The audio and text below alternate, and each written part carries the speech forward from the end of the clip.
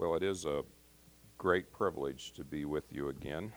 I love what I see happening here.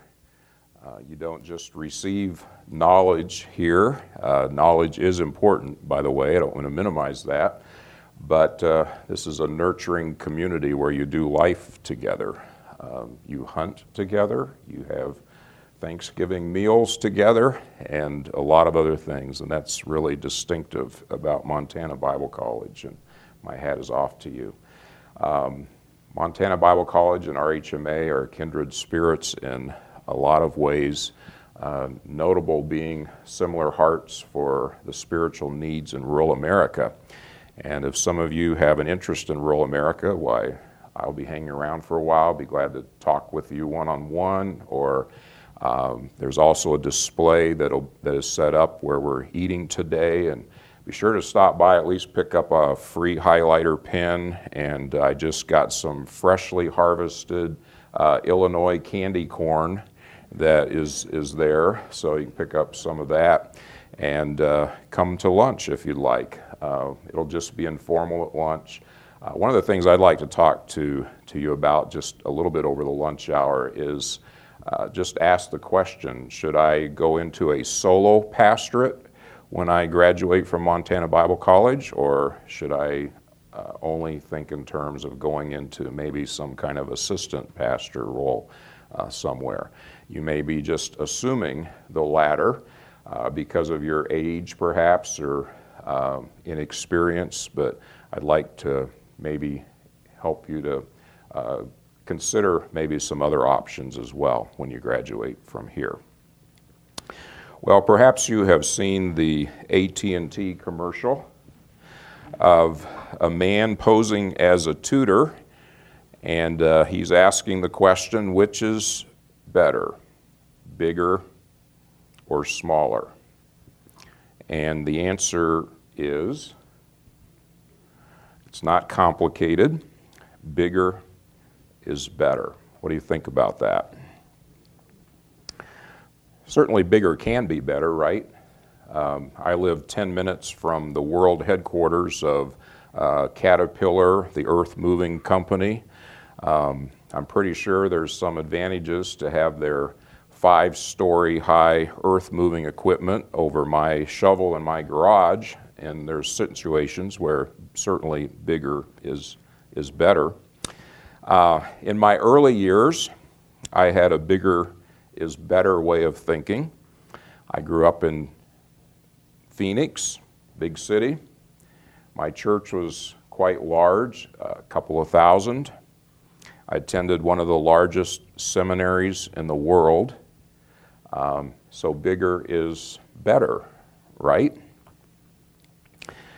Well, let me, before I say any more, assure you that I have not come here this morning to disparage large.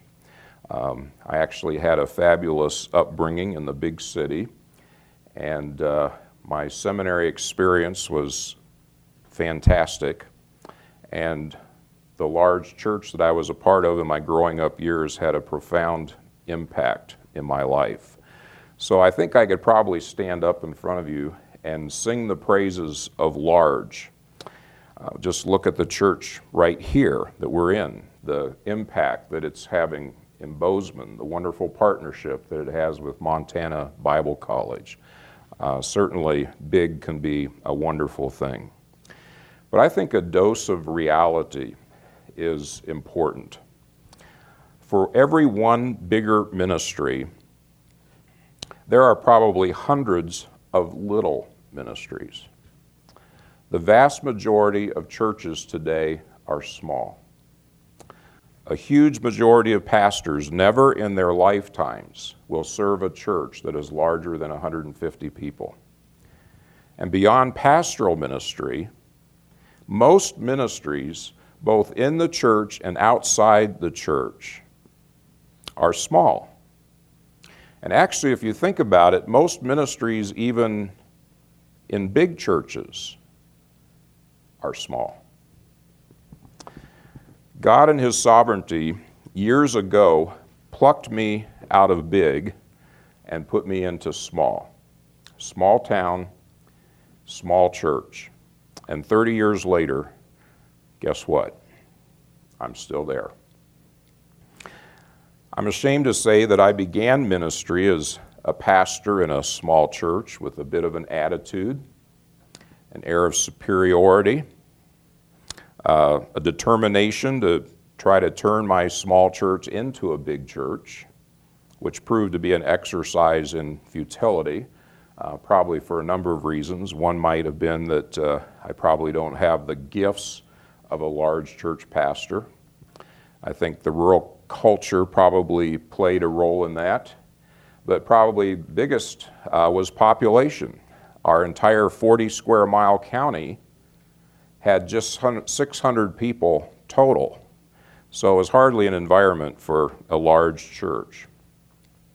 Slowly, and I have to say slowly because I'm a little thick-headed, God has helped me with my perspective on small.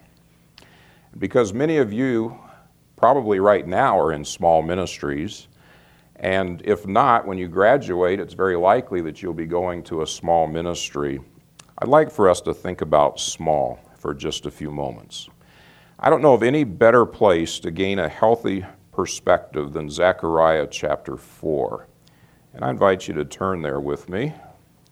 Haggai, Zechariah, Malachi. As you find chapter 4, let me set the stage for what's happening. A remnant of Jews has returned from captivity, a small percentage of the total that had once inhabited Israel. And one of the first things that these returnees did was to begin rebuilding the temple. And at first they were highly motivated because, after all, it had been years since they had worshiped together. But then Ezra 3 tells us that after the foundation was laid, discouragement set in. And it started among the old-timers. So let's imagine that all we have in front of us here is a foundation. What does a foundation tell us? It doesn't tell us a lot about the building itself, right? What it's going to look like. The only thing a foundation will tell us is its size. Old-timers who had remembered the previous temple, Solomon's temple, looked at the footprint of what was to be the new temple, and with the assumption that bigger is better, concluded that their new temple would be inferior. And Ezra tells us that they wept. Now, questions tend to surface in situations like this, don't they? What kind of spiritual life can we possibly have in this temple that is greatly reduced in size? Can we worship as well? Can our student ministries be as effective? Does reduced size mean reduced spirituality, reduced vitality? Should we maybe lower our expectations to match our size? Now, sometimes we don't respond very well to questions like these, do we? In Ezra's day, the discovery that their temple would be smaller sent them into a tailspin. And for the next 15 years, that foundation just sat there. They were apparently so convinced that bigger is better that they concluded that no temple was better than a smaller temple. And it's because of this discouragement and halted construction that we have Ezra chapter 4. In the early verses of this chapter, the prophet tells of a vision that he received from the Lord of a completed, functioning temple. And in the midst of this shared vision, Zechariah predicts in verse 7 that this completed temple will become a reality during Zerubbabel's administration. Zerubbabel was the governor at the time. So he's telling the people that the temple will soon be completed. And it's in this context of predicting the completion of the temple that Zechariah provides a theology lesson. Probably more than anything else, theology is what's needed in a situation like this. Within that word theology, we have a compound word. It's the word theos, which is the Greek word for God, and logia, which means study of. So we have all kinds of L-O-G-Y endings: anthropology, eschatology, geology, etymology, hydrology. So theology simply means the study of God, God's perspective, His truth. Now the problem that the Jews had is they were looking at their situation from their perspective. And I think we often do that, don't we? And when we do, we get mired down and discouraged. It was Zechariah's theology lesson, Zechariah's pointing people to God's perspective, which proved to be the impetus that was needed in this situation to get the Jews back to work. And history tells us that indeed they completed the temple during Zerubbabel's administration. Now, what I'd like for us to see is that Zechariah's theology lesson was not only timely for his day, but that his words provide tremendous affirmation and validation for those of us who today are or will soon be in smaller ministries. Much needed affirmation, I might add. Because in our world today, it's not hard to feel intimidated or to have feelings of inferiority or to be discouraged, especially if we play the comparison game between our ministry and bigger ministries, or if we attend conferences or read books in which bigger ministries are trumpeted. The crux of our encouragement can be found in two verses. First of all, verse 6, an often quoted verse, but I wonder how many of us know the context from which we are quoting. Zechariah reminds the people that regarding the temple, and I think there's rightly application here for us today in the church, it's not human might or power that is important, but whether the Spirit of God is at work. Every square foot of that old temple, the big temple, Solomon's temple, had exhibited human might and power. 2 Chronicles tells us that 158,600 men had worked on that temple for 7 years at who knows what cost. Ended up being a massive palatial temple. But Zechariah says, you know what? It's not human might or power that matters, but it's whether God's Spirit is working inside, bringing life and health and vitality to the congregation.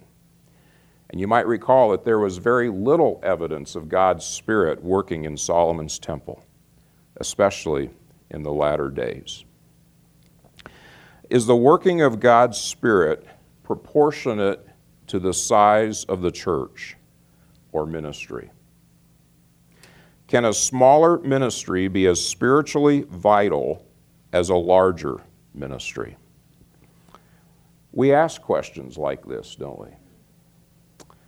Theology lesson number 1.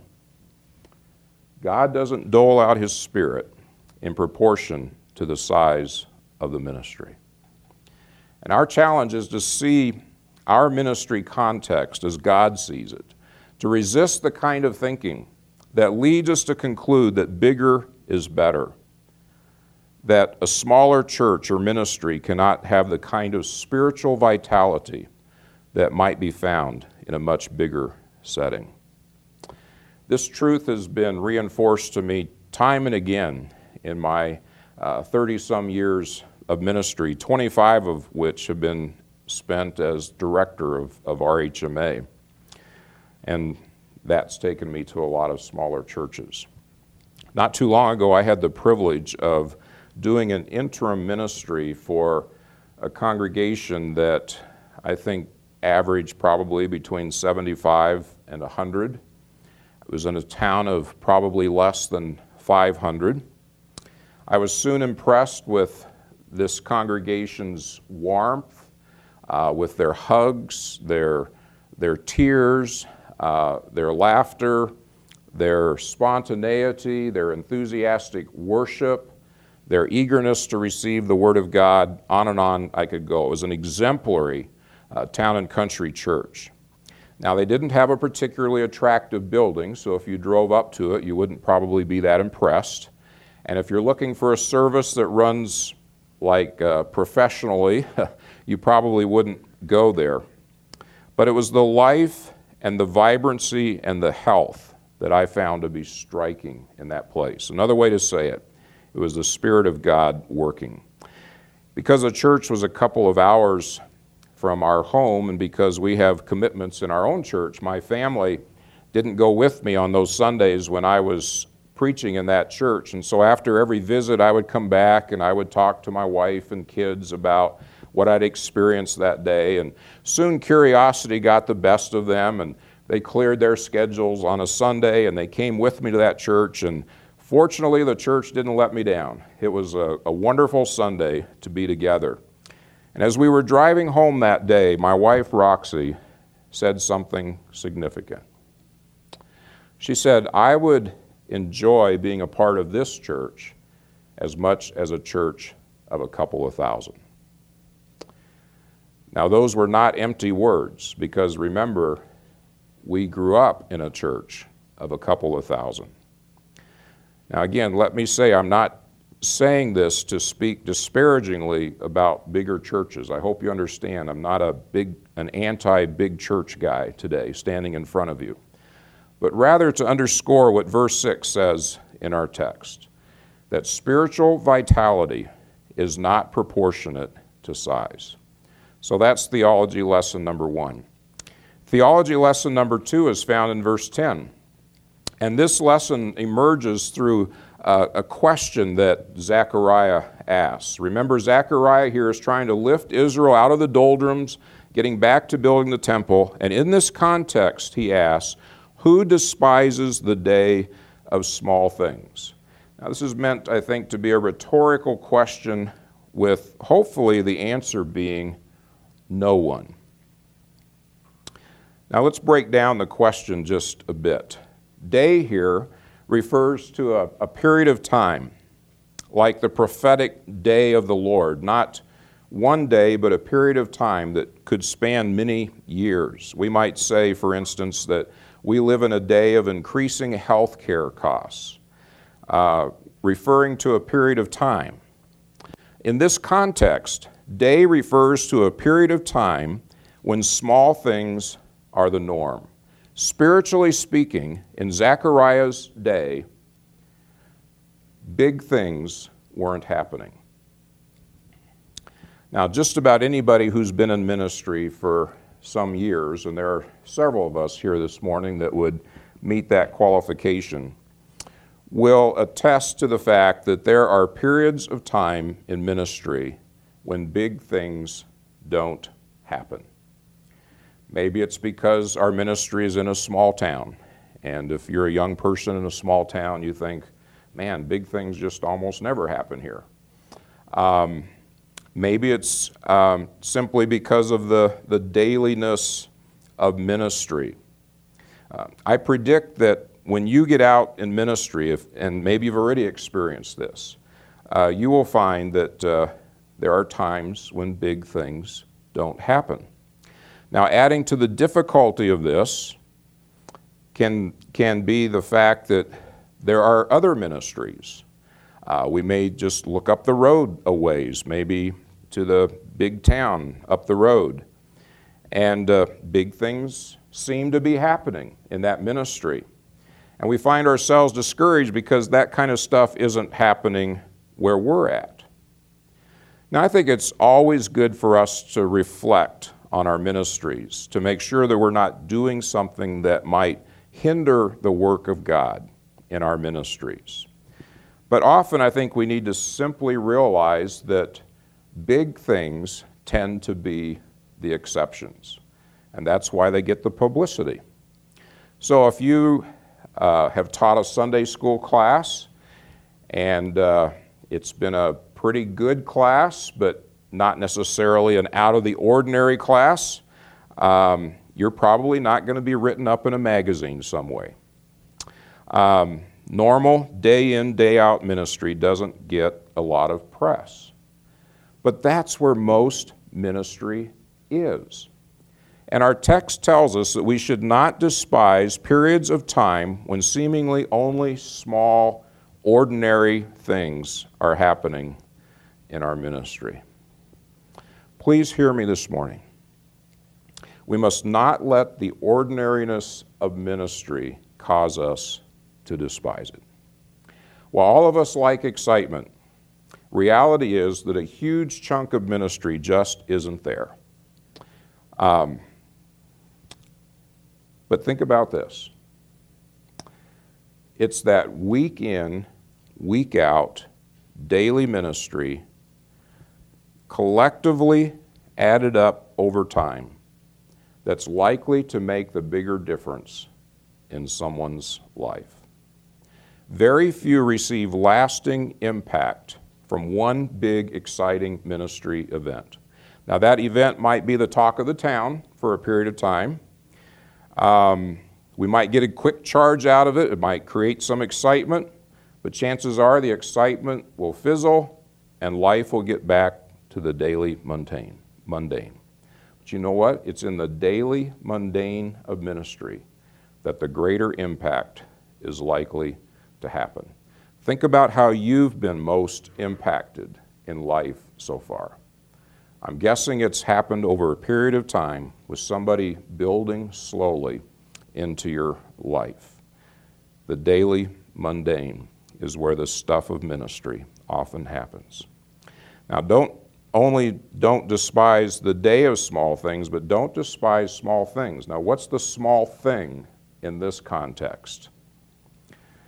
It's the smaller temple, right? Which was being constructed.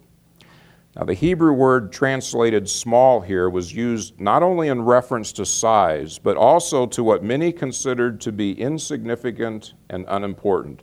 A description of how many of the Jews in that day were feeling about their new temple. And frankly, a description of how many today feel about smaller churches and ministries. And yet our text says they are not to be despised. The Hebrew word despise means to hold as insignificant, belittle, or regard as unimportant. To some, that's how they would view a smaller ministry. But that's not how God views a smaller ministry, and neither should we. Merrill Unger says that this verse challenges one who would look down on something small in which God is glorified. Now, do you suppose that we're prone to despise small things? Out of curiosity, I used the thesaurus in my computer to find suggested synonyms for big and small. Synonyms for big: great, grand, tall, towering, major, considerable, vital, important, vast, lofty, lavish, substantial, generous, ample, mighty, full-grown, mature. Synonyms for small. Are you ready? Runt, shrimp, piddling, dinky, one horse, pint size, undersized, limited, insignificant, scrawny, irrelevant, meaningless, pointless, stingy, negligible, trifling, petty, trivial, minor, second-rate, meager, shallow, narrow-minded, unimportant, puny. Are we prone to despise small things? I think I might rest my case. The good news is that God doesn't. In the eyes of God, the post-captivity temple was no small temple, and so it is today. You know, the words of world-renowned theologian and apologist Francis Schaeffer, I think, capture God's perspective that we see here in Zechariah chapter 4. In God's sight, there are no little people and no little places. Warren Wiersbe is often heard to say, in God's sight, there are no little churches. And then he often goes on to say, and no big preachers. I think that might be a sermon for another day. So God doesn't look down on churches and ministries because they're small, and neither should we. So it's not complicated. Bigger is not always better. You know, when we wonder if we should give our lives to smaller places, and some of you are maybe thinking about that right now. When we get caught up in the we're too small syndrome, the real issue might be theology, not size. When we find ourselves asking nagging questions about our small places, we need to be reminded of God's perspective, for in doing so, truth and satisfying answers will come. Maybe you've seen this Peanuts cartoon, and I'll close with this.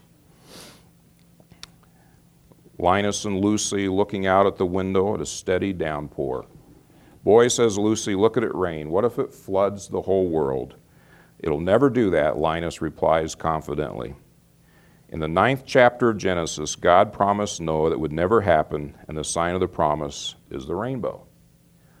You've taken a great load off of my mind, says Lucy with a relieved smile.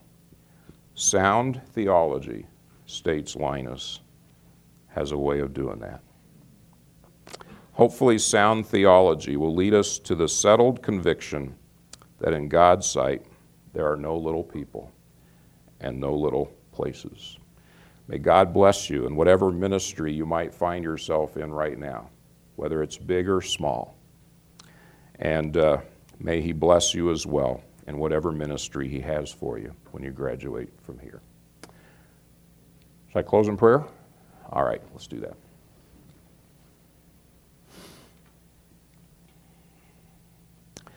Father, we confess that sometimes our perspective gets clouded because we tend to look at things through our own grids, through our own eyes, and we know that that often comes short of what we should be.